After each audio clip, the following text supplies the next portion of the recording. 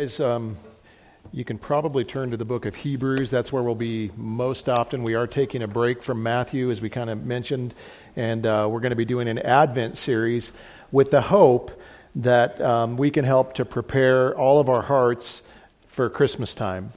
I don't know if you're like me, but this time of year there's all kinds of things vying for our attention and things that we can easily get distracted by, and so we don't want those things to overwhelm us or overshadow the real reason why we celebrate Christmas, which we can read about in Isaiah chapter 9, where it says, "For unto us a child is born, unto us a son is given, and the government shall be upon his shoulder, and his name shall be called Wonderful, Counselor, Mighty God, Everlasting Father, Prince of Peace." The gift of Christ is what we should be focused on during this season and what we should be celebrating. So over the next few weeks, we're going to be looking at the different roles of Jesus as prophet, priest, and king. Look at that. It's right there on the screen. So you don't forget it. There won't be a quiz, but we're doing them out of order, but that doesn't matter. So today we're going to be talking about priest. These are all important offices that are necessary for our lives. And then, the idea that we have one person that can do all of those roles, fulfill all of those roles perfectly for us, is an amazing gift. It's unimaginable that we can find it all in one person, because if you're familiar with the Old Testament, you know how all of these offices existed with different people, different throughout time. And the problem with the Old Testament prophets, priests, and kings is all of them were flawed. Every one of them. But they pointed us to one that wouldn't be. They pointed us forward to the one who would be the perfect one, Jesus. So Jesus is a greater prophet than Moses, a greater priest than Aaron, and a greater king than David. And God has given him to us as a gift to enjoy, to benefit us. So that means we have every reason to be filled with joy and peace, not just at Christmas time, but every day of the year. And hopefully we think that way. So this morning we're going to be considering Jesus' role as our priest. This would have been something that was very meaningful and familiar to the Jewish people because priests were part of their daily lives. But for many of us today, we don't relate well to the idea of a priest. That may not have a whole lot of significance. Now, some of us, including myself, were raised Roman Catholic, and so I have kind of a bit of a relationship or idea of what a priest is, some understanding. So we should probably start out by answering the question, what is a priest? What was their job, and why do we need them? So generally speaking, a priest is a go-between. They act as a representative who mediates between God and us. The reason this is necessary is because our sin has separated us from a holy God. And this makes complete sense to me. I understand this very well. I know that the idea of me being able to come before a holy God in my sinfulness and my rebellion and my, the fact that I'm an enemy, that I could come before holy God doesn't compute. There's no way in the world that I would be able to do that. And so this means that I don't have any direct access with God. I'm cut off. So this is where a priest would come in. If you needed to confess sin, if you needed to ask for forgiveness, if you needed to submit a request for a need that you had, it had to be done through a priest. The job of a priest is basically to work to secure forgiveness and favor through prayers, gifts, and sacrifices offered on our behalf to God. And so the way Hebrews 5:1 puts it is this: "For every high priest chosen from among men is appointed to act on behalf of men in relation to God, to offer gifts and sacrifices for sin." Now, as I already mentioned, I grew up Catholic, so the idea of needing a priest isn't foreign to me. Confession was normally the reason that I would go to a priest, shockingly. And I was pretty young at the time, but that's the one that I remember the most. If you weren't raised Catholic, you've at least seen the movies where you go into the little wooden booth and you sit down and there's the priest is sitting next to you and there's a little thing between you and you start out by saying, "Forgive me, Father, for I have sinned." Right? That's the first step. And then you say how long it's been since your last confession. And you don't want to go too long. It's like, getting your teeth cleaned. You want to do it fairly regularly or the problems start to amass, right? So, and the funny thing is, even when you're sitting in this little booth, as I remember, you're tempted to lie about how long it's been since you've been there and about how bad things really are. Because you don't want this guy to, two things. You don't want him to look poorly upon you, and you also don't want him to give you a bunch of stuff that you've got to do. So it kind of defeats the whole purpose of confession if you lie when you go in there. But I remember thinking, I better make this, make it good, but don't go, don't open up too much. So then the priest, he would listen to your confession, and he would give you what was called a penance. And the penance was basically what you had to do from there, and it was a way, what it would kind of be equal to the offense. So whatever you happened to do, he would say, you need to go and do this. Normally for me, it was I had to go and say the rosary a bunch of times. Now, if you're not familiar with the rosary, it kind of looks like a beaded necklace. It's got a crucifix at the bottom, and then different sized beads that go all the way around. And the idea would be that you would start with the crucifix, you would say the act of contrition, and then the Apostles' Creed, or the Hail Marys and the Our Father, and you would just go around and you would say that. And so he would often say something like, okay, go say 10 Hail Marys. Now, many of you guys know I talk fairly fast, and sometimes I can be hard to follow, and it's their stinking fault for this, because in order to get through 10 of these things, I can say Hail Mary in like 5 seconds flat. I can still say it fast. I had to time myself in like 5.5 seconds. That's pretty good. But the idea behind all this is that somehow I had satisfied God through this act of repentance, and now I could go back to my normal life. There's a sense in which you feel as though you've done something to earn your forgiveness, and you kind of feel good about it. And I'm sure this was true within the Jewish system as well, because they had to do all kinds of, they didn't do rosaries, but think about all the things they had to do, all the different offerings and rituals and ceremonies they did. And the same thing, you would walk away thinking, okay, I think things are good now, I've done enough. But the problem is, there are some very obvious flaws in this system. Flaw number one is this: how do you know when you've done enough? Right? If it's easy to convince yourself that you can make up for a few little sins, here and there. But what if you do one of the big ones? What if oops, I did a really big sin now? Or what if you amass enough little sins to where now you've got a big deficit that you can't make up anymore? So you don't know when you've done enough. And then flaw number two: how do you know the priest is an effective go-between? I mean, you're kind of relying on this guy to be your representative, your mediator between you and God. So is this guy doing it right? Is he effective? Is he bringing the right stuff? Is he following the right procedures? Is he worthy to go before God? All of those things enter into my mind. And then is he going to come up with the right prescription to give to me so that I can walk away and do what I need to do to make sure I'm right with God again? All of those things factor in.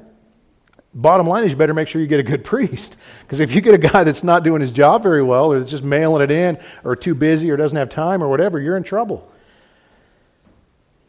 Now, of course, there are good priests. We can read in the Old Testament, and we know, there have been good priests over the years. But even the best of them are flawed.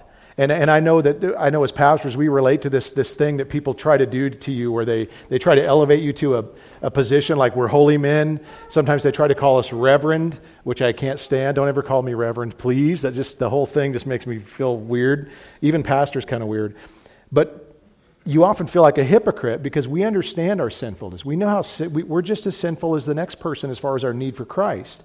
And so it's even especially hard when you get up and you preach. I don't know if you've ever preached before, but you feel like a hypocrite when you're preaching because you're telling people what they're supposed to do and how they're supposed to live. And you know that even that, we fall short there as well. And it's kind of, so you guys need to know that every time we preach a sermon, it applies to us first because we need to hear it too. And sometimes, if being honest, we need to hear it even more. So our sermons, our prep wrecks us first. But I'm very grateful that the door is a place where you don't have to pretend like everything's okay or everything's perfect in your life and that you don't have it all together.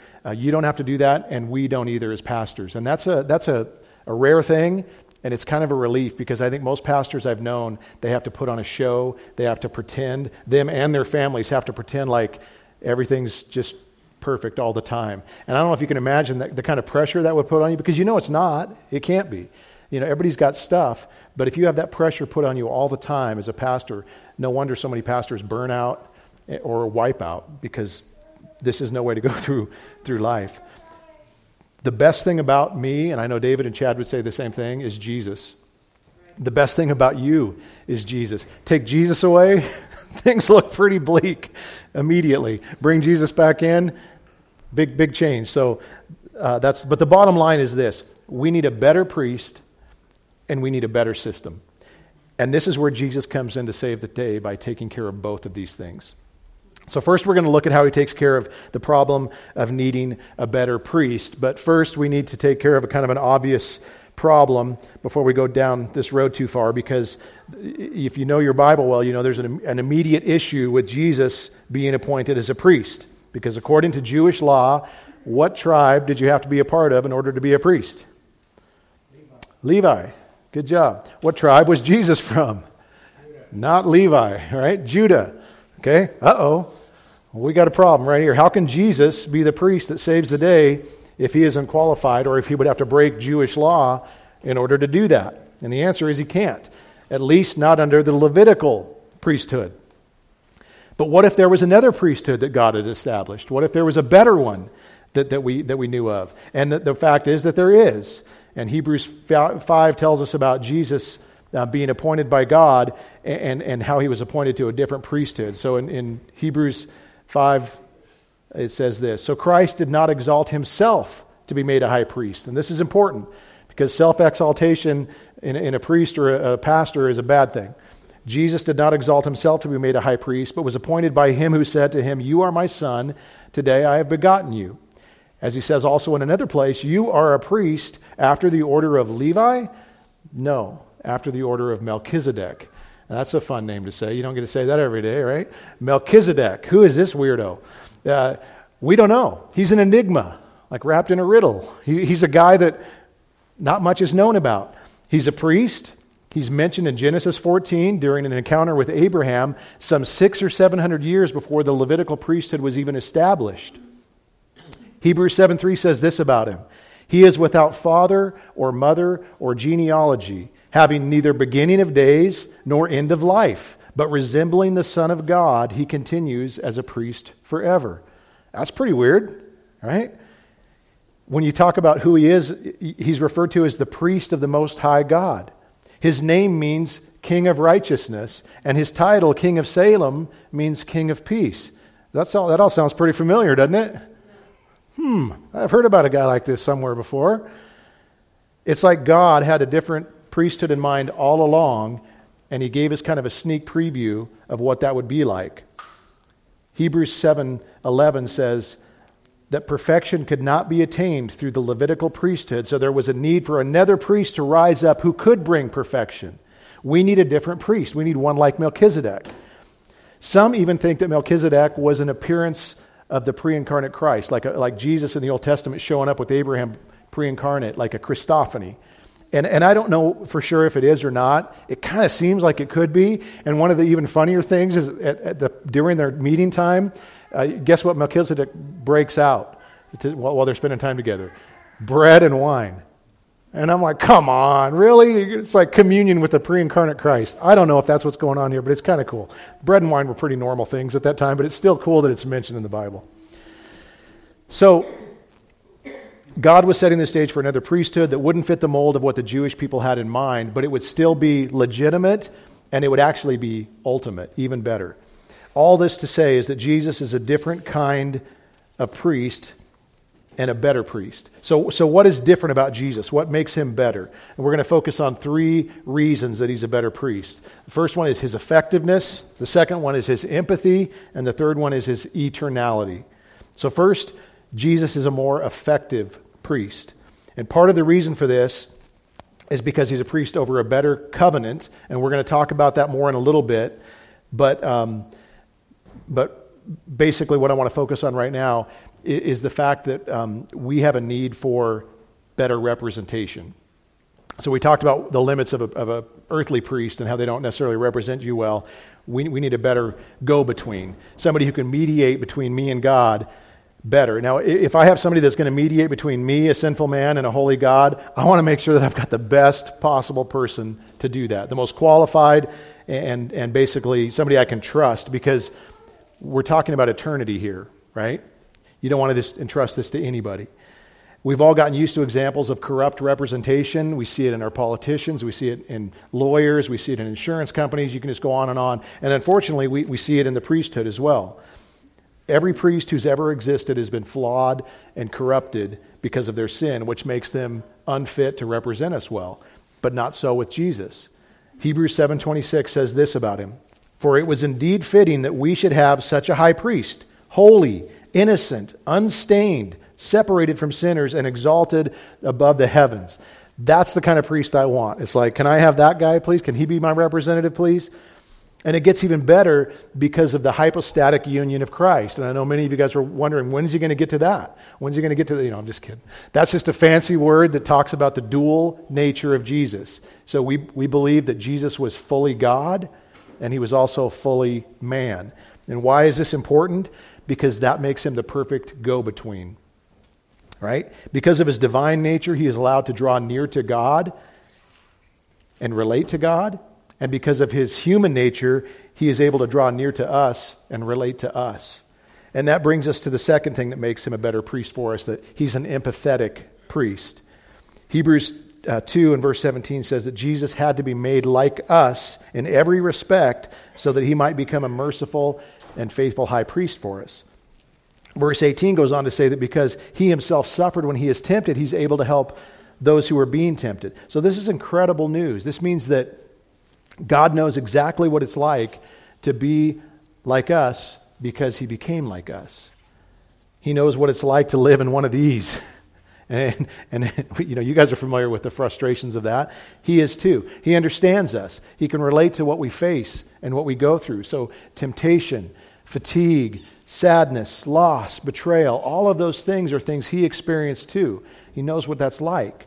So we have a priest who can fully sympathize with us, which is what we're told in Hebrews 4.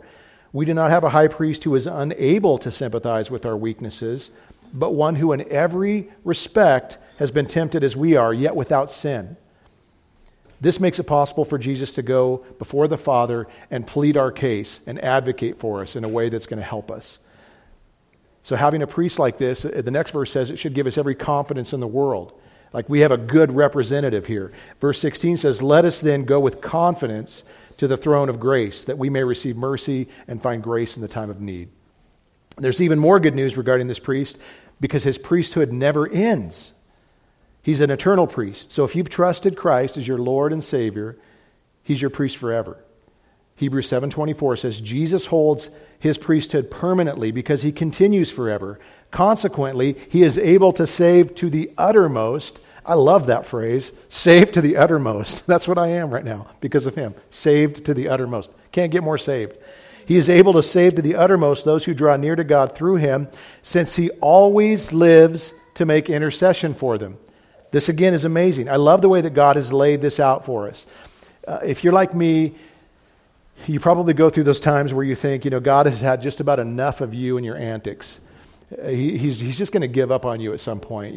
How long is he going to just put up with you and deal with your, the way you do things? He's going to change his mind at some point. I think that way. This verse tells me that's not possible. If Jesus is your priest, he never stops saving you. He continually puts himself between you and the Father, who is the righteous judge. He constantly mediates. He constantly arbitrates on your behalf. Okay, so Jesus is the best priest we could ever want. He can advocate for us. He can represent us before a holy God, but that doesn't solve all of our problems, because you can have the best lawyer in the world, but if the penalty for your sins hasn't been dealt with, you still will be rightly condemned. So I can do all the rosaries, all the rituals, all the acts of righteousness from here on out, and I still won't be able to remove my guilt or get out of the punishment that I deserve on my own. And so not only do we need a better priest, but we also need a better system of salvation. And so, think back to the Old Testament and the system that the Jews had. There was one minor flaw with the old sacrificial system, just a little one. It couldn't save anyone. Okay? And if you're a sinner, that's kind of a big deal, right? So Hebrews 10 says that the sacrifices continually offered year after year were not able to perfect anyone, because it is impossible for the blood of bulls and goats to take away sins. All right? Hebrews 10:11 says every priest stands daily at his service, offering repeatedly the same sacrifices which can never take away sins. That's frustrating to think about. Most of us can't appreciate what it would have been like to live in the Jewish culture and to have to observe all of the religious rituals and the offerings and the special days and all the things they had to pay attention to. But just so you get just a small glimpse of it, every day, morning and evening, the priest would sacrifice a lamb. And there was a lot involved in this process. So if you were a priest who served for 30 years, you're talking about roughly 20,000 lambs. That's just for one priest. And that wasn't all. Every time a person sinned or wanted to offer thanks to God or became unclean or needed to make things right with somebody else, they had to bring a goat or a lamb or a dove or a pigeon or some flour. You know, it was you had to figure out which thing to bring, and then the offering would, try to make you right before God again. Imagine having to go to your priest all the time with a different animal or a different item for a different offense, making sure that you kept track of all of it. And, didn't forget anything. If you had a week where you forgot, oh man, did I take care of all that? I mean, that would constantly weigh on your mind. The day in and day out maintenance of a system like this would be exhausting for the priest and for the people. And the closest thing I can think of, again, is going back to my Roman Catholic days, where when you went to church, there was just a lot of stuff to do. And so right when you walked in the door, you dipped the hand, you did the holy water, and then before you got to your chair, you had to kneel down, and then you had to do the whole time during the service. You were chanting things back and forth, peace be with you, and also with you. And I always think of the force be with you, and also with you, but that wasn't it. But there were all these things you had to say and do and keep track of. And at some point, like even you had to make sure that you did your first communion, your first confession, your confirmation. There were these prayers, there was money, there was on and on and on and on and on that you had to keep track of. No wonder Jesus said, "Come to me, all you who are weary and heavy laden, and I'll give you rest," because this would have been absolutely exhausting. And think about how frustrating to put in all that time, all that effort, keep track of all of it, do it perfectly, and it's still not good enough. It still falls short. It doesn't save you. That would have been extremely frustrating. So we need a better sacrifice, one that can actually save sinners. And this is where the story kind of takes a mind-blowing turn. Not only was Jesus willing to become the priest that we need, he was also willing to become the sacrifice that we need. And this is amazing. Instead of taking a lamb into the Holy of Holies like the high priest would do on the Day of Atonement, Jesus became the lamb. He became the offering. He is the Lamb of God who takes away the sins of the world.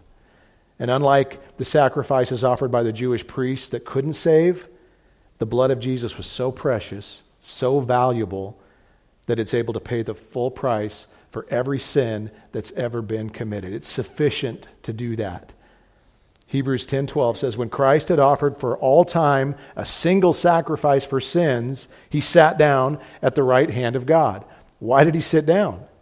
Because the work was done. There was nothing more to do. Salvation had been accomplished.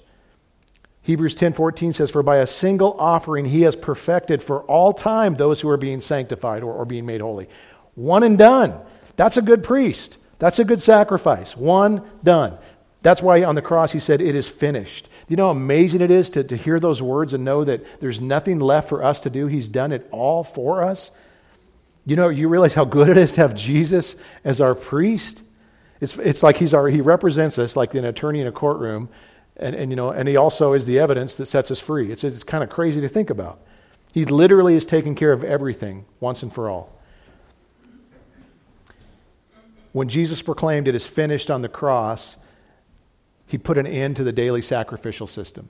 There's no need for it any longer. His act on the cross as our priest also tore the veil of the temple in two so that we now have access into the Holy of Holies, which again is amazing to think about. This is a place that nobody could go. The priest could go there one time a year, and it would have been terrifying to go into the Holy of Holies. I don't know if you can imagine what that would have been like, but you just hope that you make it back out because you're walking into the presence of a holy God.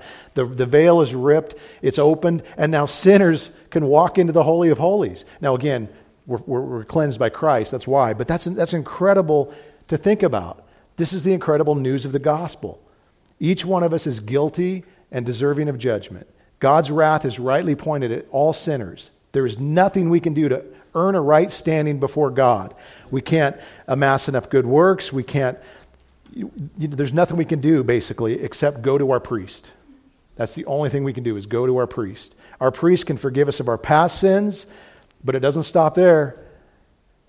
He isn't just the priest of your past. He's the priest for today and the priest for tomorrow. And I don't know if you're like me, But the idea of a full-time priest really appeals to me. The idea of having Jesus on speed dial. Hey, I need you to intercede again. Hey, I need you to go talk to the Father again. I need him like that. I need a full-time priest. Do you know that today, right now, before God, Jesus is at work interceding for you? He doesn't take breaks. He doesn't go on holidays. He doesn't call in sick. He ever lives to intercede for you and for me. And this is why the Apostle Paul was able to ask the rhetorical question in Romans 8:33, who can bring a charge against God's elect? It is God who justifies. Who is to condemn? Christ Jesus is the one who died. More than that, who was raised, who is at the right hand of God, who indeed is interceding for us. No one can bring a charge against you. If he's your priest, you have no reason to fear on the day that you stand before God. Now, that's a terrifying thing to think about, standing before a holy God. But if he's your priest, you don't have to fear. All of the charges against you have been dropped, and Jesus has paid the penalty. It's an amazing thing to think about. But you have to go through the priest. It's the only way to get to God. The only way he's given us. The only way you can approach God right now. You don't need an appointment. You don't have to do a ceremonial washing. You don't have to bring anything. Nothing in my hands I bring. You just get to come by way of Jesus. You have to make sure you do that because, as the Bible tells us, he is the way, the truth, and the life, and nobody comes to the Father but through him. Praise God that he's given us a way. So a priest does three important things. They provide access to God, a way for us to draw near. They offer sacrifices for sins, and they intercede or mediate between you and God. How good is it to have Jesus as the one who does that for you? I pray that we never take that for granted. That should never get old. Think about what he's done for us. We have somebody in our corner who knows the worst about us and still is willing to intercede for us. We couldn't ask for a better priest. I love what Hebrews 10:19 tells us because you think about it. If Jesus is our priest, what does it mean for us? Listen to Hebrews 10:19. Therefore, brothers, since we have confidence to enter the holy places by the blood of Jesus, by the new and living way that he opened for us through the curtain, that is, through his flesh, and since we have a great priest over the house of God, let us draw near with a true heart in full assurance of faith, with our hearts sprinkled clean from an evil conscience and our bodies washed with pure water, and let us hold fast the confession of our hope without wavering, for he who promised is faithful. God is faithful in this. Even when we're not, he's still the faithful priest. And I love that there's a verse that tells us about his coming again. In Hebrews 9:28, it says, so Christ, having been offered once to bear the sins of many, will appear a second time, not to deal with sin, but to save those who are eagerly waiting for him. Do you long for that day? Our priest is coming, and he's taking care of everything to receive us. I can't wait till the day I get to thank him face to face for what he's done for me. I still can't believe it's true. It's like you want to pinch yourself every day that Jesus is my priest. He's my advocate. He's my sacrifice. He's everything I need all in one. There's a song we sing, and I sometimes you don't think about the lyrics until you do a sermon like this, and then it kind of comes to light. But it's one that hopefully you're familiar with, and it says this: before the throne of God above, I have a strong and perfect plea, a great high priest whose name is love, who ever lives and pleads for me. My name is graven on his hand. My name is written on his heart. I know while in heaven he stands, no tongue can bid me thence depart. That just means nobody can say anything to get me kicked out. It's just more flowery language, but nobody can screw this up for me. Nobody can say, what's he doing here? Right? While Satan tempts me to despair and tells me of the guilt within, upward I look and see him there who made an end to all my sin. Because the sinless Savior died, my sinful soul is counted free. For God the just is satisfied to look on him and pardon me. Wow. Father, thank you so much for the words to a hymn like that we can just meditate on and think about how good it is that you've given us Jesus. We know we weren't worthy even a little, and yet he willingly gave himself so that we can have a way to draw near to you, access to you, and forgiveness of our sins. Thank you for Jesus. Thank you for being so good to us. And this year, as we think about Christmas and all that goes along with it, Help us not to forget about what you've given us in Jesus. And we pray in his name. Amen.